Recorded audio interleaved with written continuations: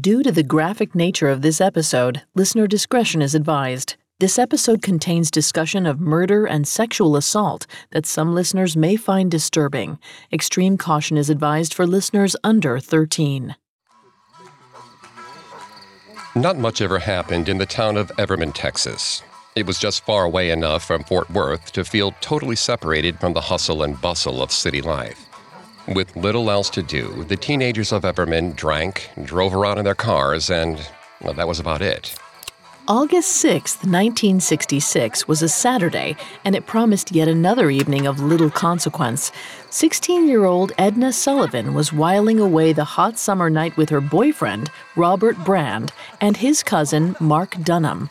The trio loitered around a baseball field near the local high school, listening to music and leaning against Robert's car, a '55 Ford.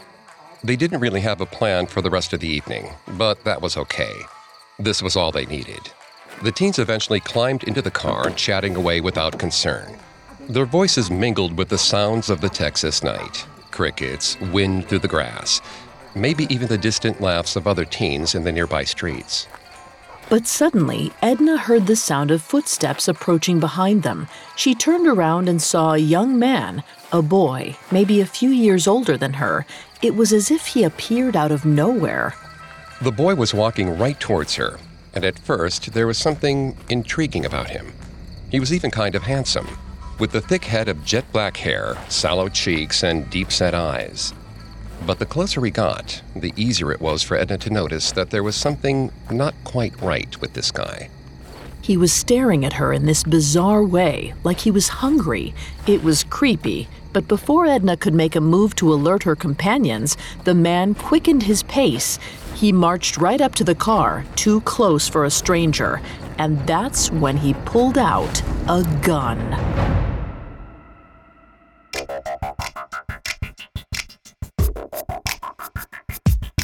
Hi, I'm Greg Polson. This is Serial Killers, a Spotify original from Parcast.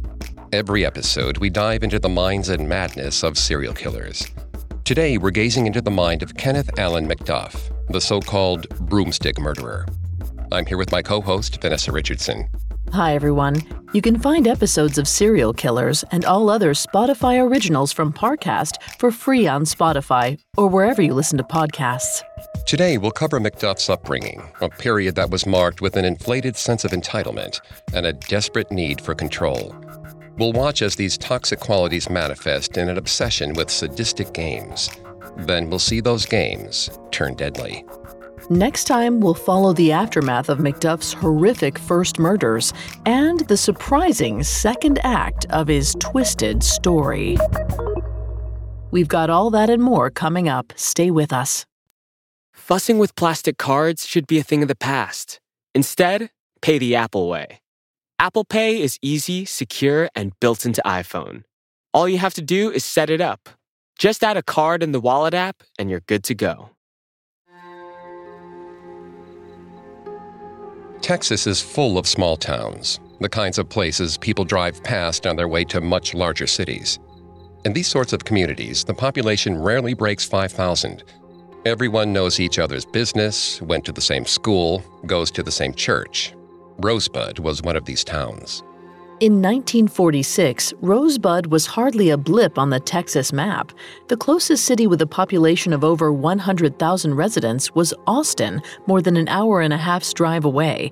At the time, many of the people in Rosebud lived below the poverty line, working low-paying jobs in the service industry or in manual labor. The town wasn't the kind of place where someone could expect to make it big, so to speak. But such a small pond had its perks too. A city like Austin could swallow someone whole. There you'd just be one of tens of thousands of other people. But in Rosebud, it was easy to be the biggest fish around. And that's exactly what Kenneth Allen McDuff was counting on. Kenneth was born in 1946, the second youngest of 6 children. In many ways, the McDuff family was like any other in this small town. His father was a concrete finisher, and his mother ran a laundromat across the street from the family home. But the family was a little off. The general consensus around Rosebud was that the McDuffs, especially the mother, doted on their children a little too much, Kenneth especially. Most early accounts of Kenneth's life make sure to point out that his mother treated him like the baby of the family, even though he had a younger sister. Kenneth was always the one who had cash in his pocket, who had new, clean clothes. In Mrs. McDuff's eyes, he was a little angel who deserved everything the world had to offer him. Vanessa's going to take over on the psychology here and throughout the episode. As a reminder, she is not a licensed psychologist or psychiatrist, but we have done a lot of research for this show. Thanks, Greg.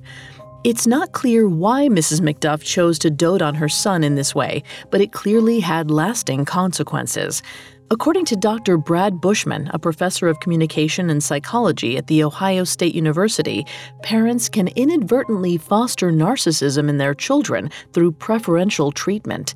In previous episodes, we've discussed how parents may do this, believing that they're ensuring their child has robust self-esteem. But if encouragement turns into overvaluing a child's behavior, then this can inadvertently teach a child that they're more special than other people. Not only that, Bushman explains that a child in this kind of scenario might come to believe that they deserve something extra in life. And whether she knew it or not, this was exactly what Mrs. McDuff was teaching her son.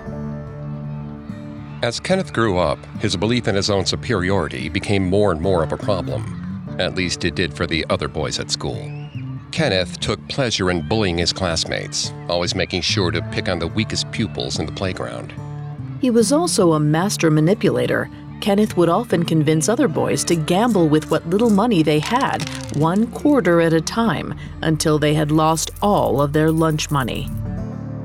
For many, the most chilling, enduring memory of young Kenneth was his laughter, a sharp, ragged squeal that the boy could turn on and off like a light switch.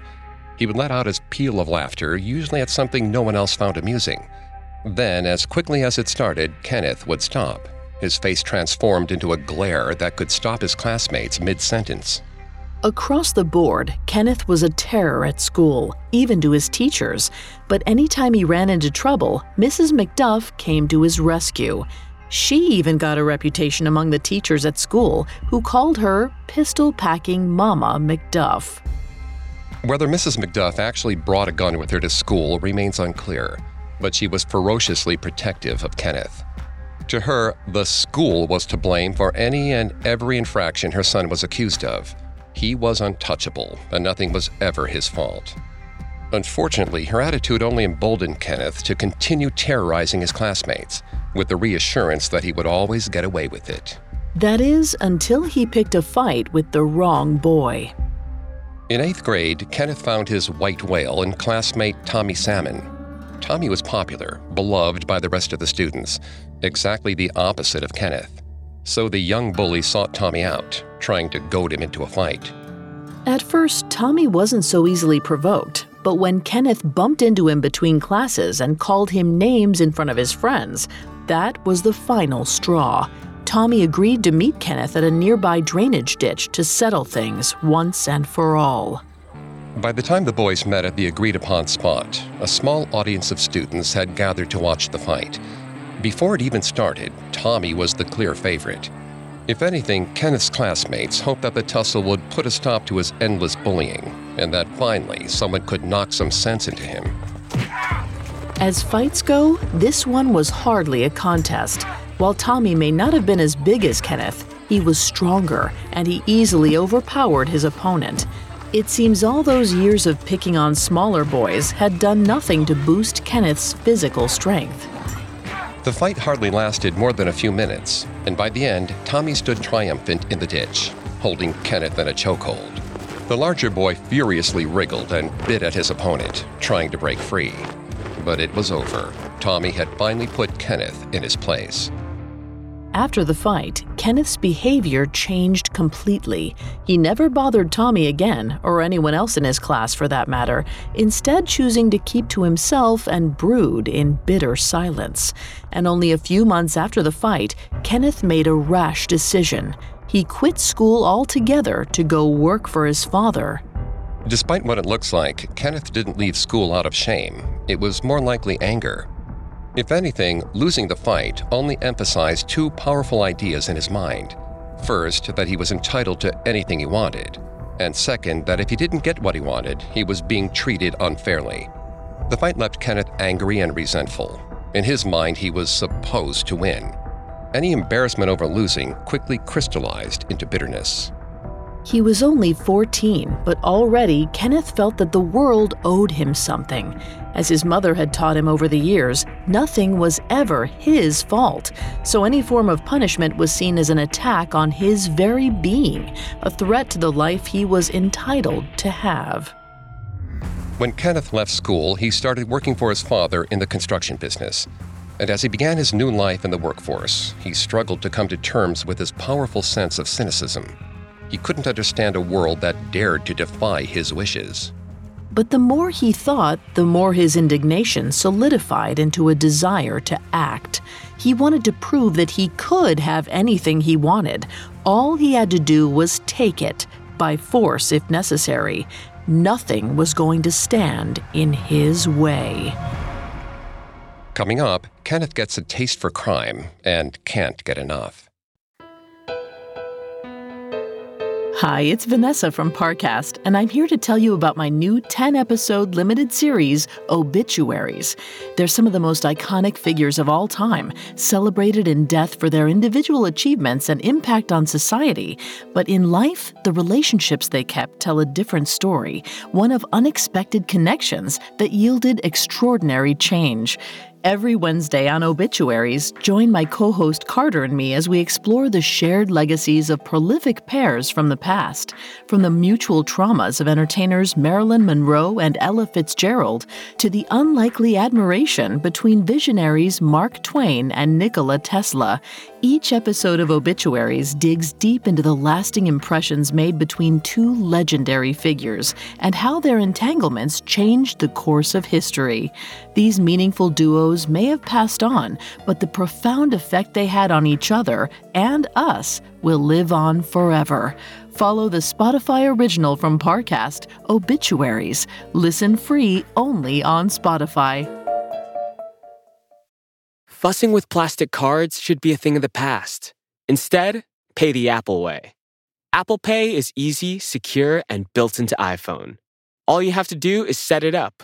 Just add a card in the Wallet app, and you're good to go. Now back to the story. By the early 1960s, Kenneth Allen McDuff had developed two unshakable beliefs about the world. The first was that he was better than everyone else. The second was that no one else understood the first belief, and he decided that it was his job to remind them. After leaving school, the teenager started working with his father as a concrete pourer. But the work clearly didn't line up with his grand vision for his life. So as the years passed, he grew more and more bitter. He hated his job, and it's possible he's still fixated on his former classmates. They chased him out of school, he felt, and were probably rooting for him to fail. And what's worse, Kenneth no longer had the baked-in social life that came with going to school. While other boys his age spent most of their time in class and hanging out with their friends, Kenneth was alone. He left work every day, facing an evening without homework or studying, and no promise of seeing friends again in the morning. With nothing ruling his evening agenda, it was up to him to figure out how to waste time by himself. Unfortunately, Rosebud, Texas had very little entertainment to offer a teenager like Kenneth at the time. Rowdy teens looking for a thrill didn't have many options. There was no nightlife to speak of. The town was even small enough and remote enough that drugs weren't even really an option, though alcohol was certainly a favorite activity among the local youngsters. Kenneth began drinking at 15, something that was relatively common for young people in Rosebud. Around the same time, he also developed a fascination with cars and motorcycles and spent hours after work speeding through the darkened roads of the Texas prairie. With alcohol in the mix, these drives were often dangerous and ended badly. Kenneth seemed to be as fascinated by wrecking cars as he was interested in driving them. In his teenage years, he destroyed multiple cars, apparently surviving each crash with few injuries. Kenneth loved to brag about this to anyone who listened, smugly declaring how he had a touch with his cars that allowed him to survive his many accidents. And anytime he totaled a vehicle, he somehow managed to get a new one, perhaps with the help of his mother. As ever, Mrs. McDuff's indulgence taught her son that his actions had no consequences. Driving recklessly quickly became a fixation for Kenneth. He could emerge from a wreck totally unscathed, and in his mind, that proved that he was better than everyone else. But soon, even this thrill wasn't enough. He wanted something more exciting, another activity that would make him feel powerful, untouchable. In the spring of 1964, 18-year-old Kenneth started breaking into local stores and stealing whatever he could find. It didn't seem to matter what he grabbed or what kind of business he chose to rob. The point of burglary was just to take what he wanted, simply because he could. His first known target was a small store near Rosebud. Kenneth left with about $500 in cash and checks from the store's safe, disappearing into the night significantly richer and leaving behind little for police to track him down. It didn't take long for Kenneth to steal again. The following month, he burglarized 3 more stores, stealing random items such as shotgun ammunition and ice cream bars. From there, the burglaries became even more common. He broke into a 7-Eleven, a machine shop, and several other businesses, all within a few months. And with each new break-in, Kenneth felt his sense of invulnerability grow. Kenneth's behavior during his teenage years showed a quick ramping up of dangerous and reckless behavior. And according to Michael Arntfield, associate professor of criminology at Western University, these kinds of actions come with threatening connotations. Arntfield explains that petty theft and robbery carry chilling connections to later, far more serious crimes. This is surprisingly true of sexual crimes. A Canadian study titled Sexual Murderers, Sex Offender, Murderer, or Both found that among 624 convicted sex offenders, breaking and entering was the most common first offense in their criminal careers. Here, Kenneth's habit of burglarizing local businesses could be seen as a trial run for future acts of violence. He was perhaps testing the idea that he could get away with any kind of dangerous behavior without the fear of punishment. With each successful burglary, he only grew more confident in his abilities, more willing to take bigger risks. And for a brief period in 1964, it seemed like he would be able to continue his life of crime without interruptions. In April of that year, he was caught and briefly held by police in Temple, a city near Rosebud. But it was little more than a blip.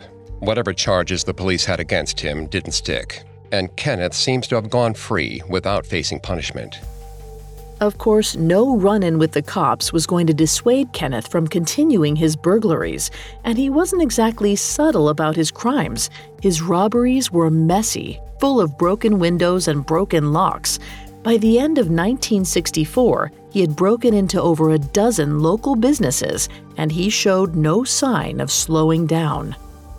But Kenneth's luck could only hold out for so long, and as the year wore on, things started looking grim for the 18-year-old. The more Kenneth burglarized different shops, the more authorities took notice and pieced things together. Finally, by early 1965, local police had gathered enough evidence to make their move. The circumstances around Kenneth's arrest are vague. It isn't clear why it took the police so long to bring him in, but it seems that by the beginning of the new year, they were fed up. Eventually, the criminal justice system finally caught up to the young thief. Kenneth was reportedly tried in January and February of 1965, and the 18-year-old was convicted of 14 counts of theft or burglary across 3 counties. At the end of the proceedings, record suggests he was sentenced to nearly 4 years for each offense. It's easy to imagine that for small business owners in the cities surrounding Rosebud, this sentence was a massive relief. Kenneth had become a notorious figure in the local community, much in the same way that he had once been to his fellow students. And just like when he left school, many were likely glad to be seeing the back of him. It felt like a step in the right direction.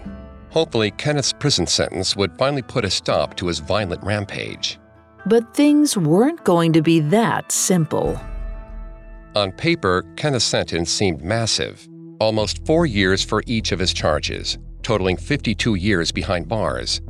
At least that's what it may have seemed like to those unfamiliar with the legal system. But each of those individual sentences ran concurrently. So instead of serving decades of prison time, he could be free in just under 4 years. And unfortunately, He didn't even come close to serving that long. We don't know much about Kenneth's time behind bars, but we do know one very important detail. Within a year of his sentence, he applied for parole and was somehow approved.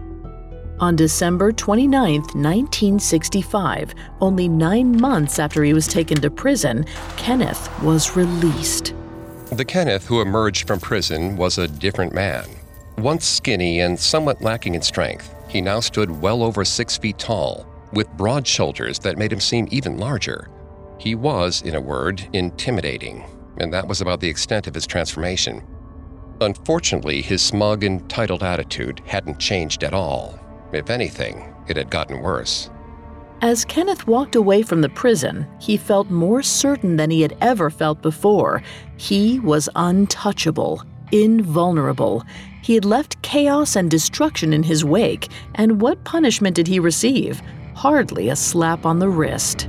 This moment burned into Kenneth's brain as proof that he could take whatever he wanted without any meaningful consequence.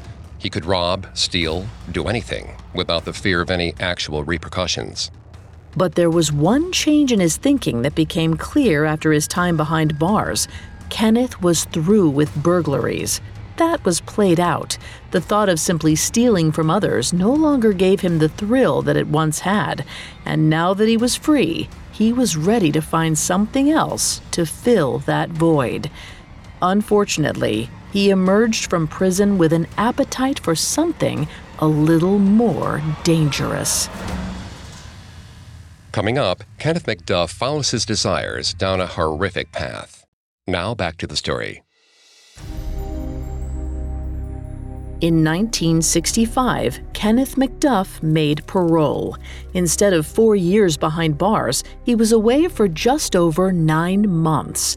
In no time at all, the young man was back on the streets and looking for a new thrill. At first, he spent most of his time doing what he had always done, driving recklessly through the winding streets of rural Texas. Like many 20-year-old men, he had sex on his mind a lot of the time, and used these drives to prowl for young women who might be looking for some fun. But for Kenneth, fun was very much a relative term. His dates would usually start normal enough. He picked up a girl, took her out, maybe to dinner or a movie. Everything seemed fine. He was charming and handsome. But when the evening seemed like it was winding down and Kenneth took his date home, that's when the nightmare began. One of the more grisly games that Kenneth allegedly enjoyed was to pin a girl to the ground and squeeze topical pain relief gel into her vagina, delighting in her screams of agony. He bragged about doing this to the few men who he hung out with, sharing the stories as if they were badges of honor. Kenneth had an unusual ability to involve other men in his sadistic pursuits. Even when he was younger, he always enjoyed picking on weaker boys, bullying them in school, and in some cases beating them up. And it's easy to imagine that he carried this behavior over to his brief stint in prison, perhaps as a way of establishing himself as someone who shouldn't be messed with. But Kenneth soon realized that with the right kind of influence, he could turn a feeble-minded man into a useful accomplice. And he quickly realized how useful that kind of person could be to have around. Kenneth sometimes enlisted another man to join him in his assaults, making them watch as he tortured an unsuspecting woman. And far from making him self-conscious, the addition of an audience seemed to add to his fun. One such flunky was Roy Dale Green, an 18-year-old who also worked for Kenneth's father. Roy was fascinated by Kenneth's scandalous stories about violence and destruction. He'd seen Kenneth's so-called game with the pain relief gel and had listened to stories that were far worse. Kenneth liked to brag that he had raped and strangled several women, though Roy never witnessed it himself. It isn't clear exactly how Roy felt when Kenneth included him in his sadistic games, but it clearly wasn't shocking enough to scare the young man away. It was exactly what Kenneth had been banking on.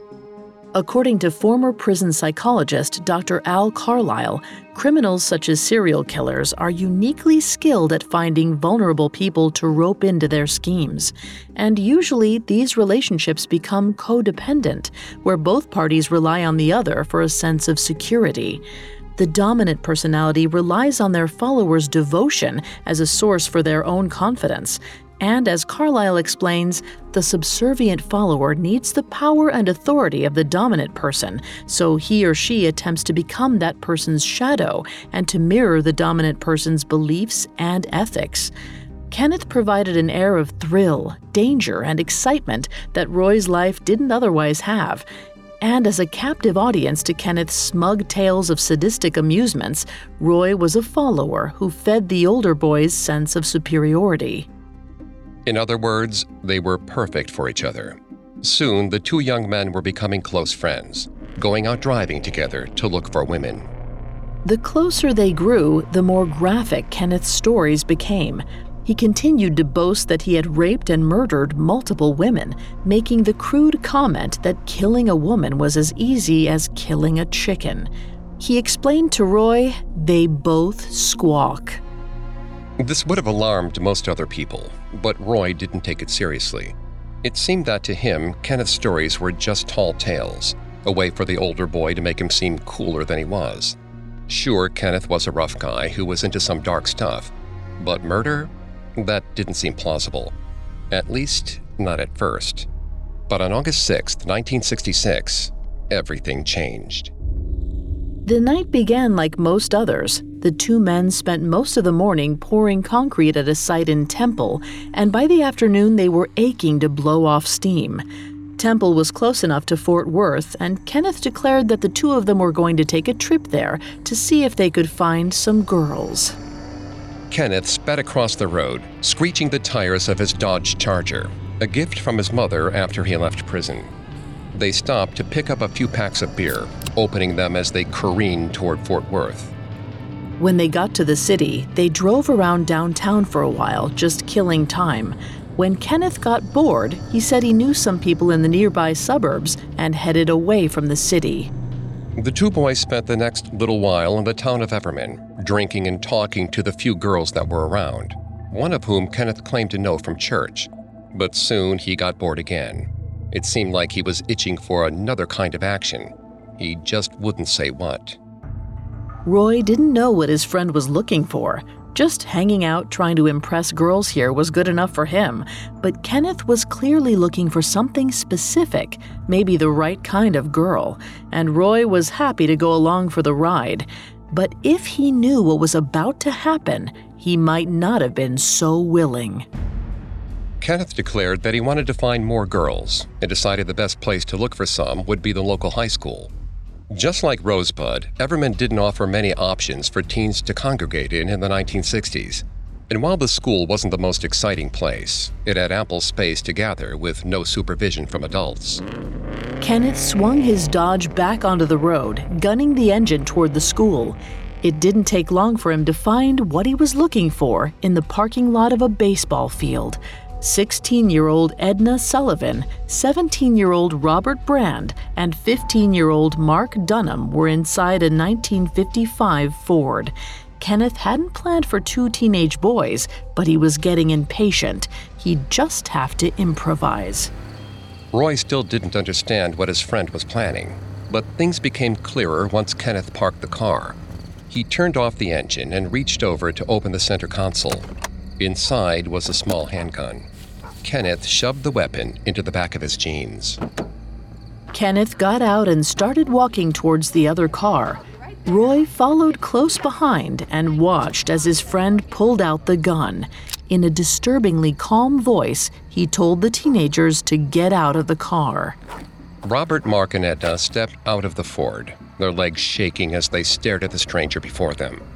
Kenneth forced the boys to hand over their wallets and then led the three terrified kids to the back of their own car. Then, gesturing with the gun, he instructed them to climb into the trunk. In a quick motion, he slammed the trunk closed and holstered the gun in his waistband. Kenneth turned to Roy and in a very wry tone told his friend, "They got a good look at my face. I'll have to kill them." Not wasting another moment of the night, Kenneth jumped into the driver's seat of Robert's Ford and ordered Roy to follow him in the Dodge. Roy dutifully complied with his demands. As he tailed his friend out onto the road, he stared blankly ahead at the trunk of the Ford, thinking about what was inside. The two cars drove quietly through the night for a while until Kenneth finally pulled off into a field. He brought the car to a stop, got out, and opened the trunk. He pulled Edna roughly out of the car and shoved her away from the truck. Then he trained the gun on Robert and Mark. The two boys were terrified and begged for their lives, but Kenneth was unmoved. Quietly, almost peacefully, Kenneth cocked the gun and shot both boys in the head. Roy recoiled from the sound of the gunshot echoing through the night air. When he looked back, Kenneth was staring at him with a look of smug enjoyment. He'd gotten a thrill from the murders, and he was ready for more. But first, Kenneth had to conceal what he'd done. He tried closing the trunk on the two bodies, but it was stuck on something. Frustrated, he jumped back into the Ford and backed the car up against a fence in a paltry attempt to hide the bodies. By this point, the terrified Edna had been thrown into the trunk of Kenneth's Dodge. He ordered Roy back into the passenger seat and sped away. Kenneth drove for 11 miles, eventually stopping on the side of a dirt road. There, he dragged Edna out of the trunk, threw her onto the back seat, and raped her several times. He instructed Roy to rape her too. Kenneth then moved the car again, driving down a gravel road before coming to a stop. In this third and final location, Kenneth forced Edna out of the car for the last time, throwing her down onto the ground. She sat there trembling, her knees bruised by the sharp rocks underneath. Kenneth quickly walked back to the car and grabbed a stick from inside. It was about 3 feet long and looked like the broken off end of a broom handle. Then the final horror commenced. Kenneth ordered Roy to help him hold Edna still, then used the broomstick to choke Edna to death. In the silence that followed, the two boys threw Edna Sullivan's lifeless body over a fence. Then they climbed back into the Dodge and drove away. After the whole ordeal was through, Kenneth seemed totally unfazed, even calm. In his mind, he'd just pulled off the perfect crime. There were no witnesses and no evidence. Kenneth made sure of it.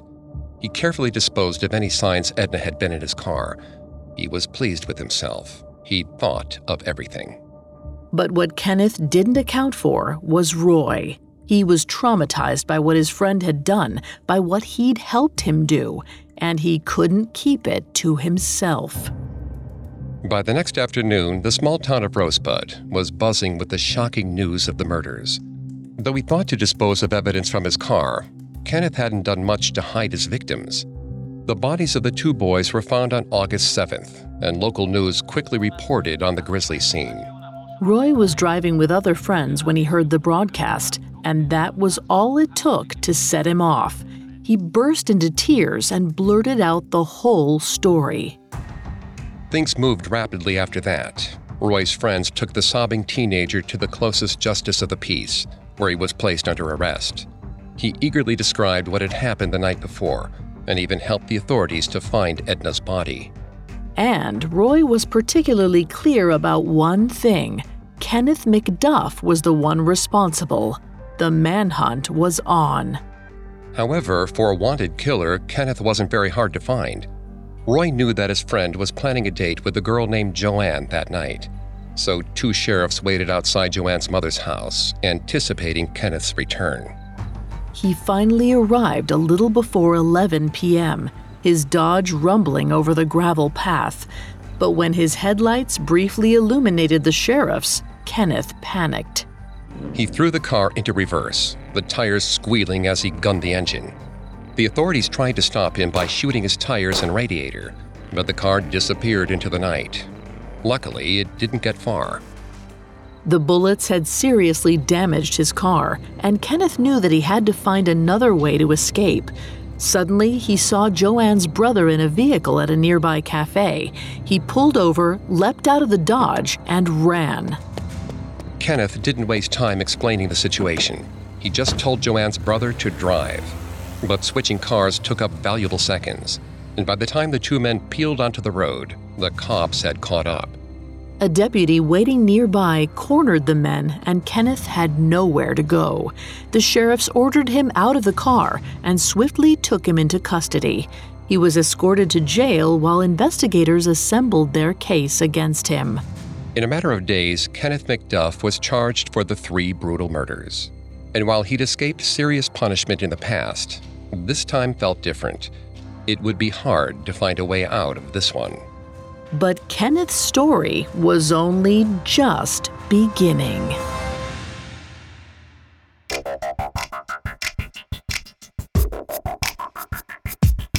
Thanks again for tuning into Serial Killers.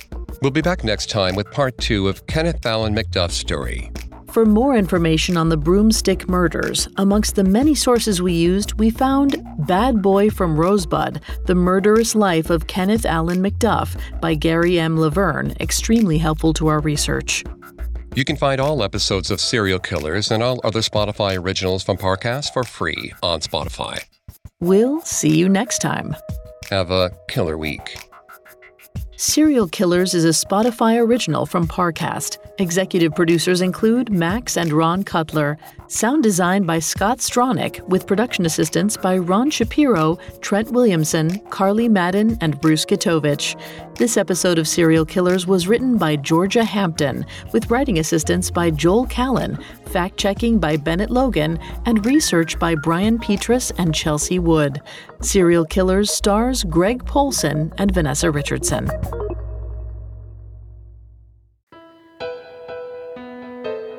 Hi, it's Vanessa from Parcast. If you enjoy our in-depth profiles on historical figures and famous fates, you'll love my new limited series, Obituaries. Every Wednesday on Spotify, join me and my co-host Carter as we explore the unlikely bonds forged between 2 meaningful figures from the past and discover how those relationships impacted the future. Follow the Spotify original from Parcast, Obituaries.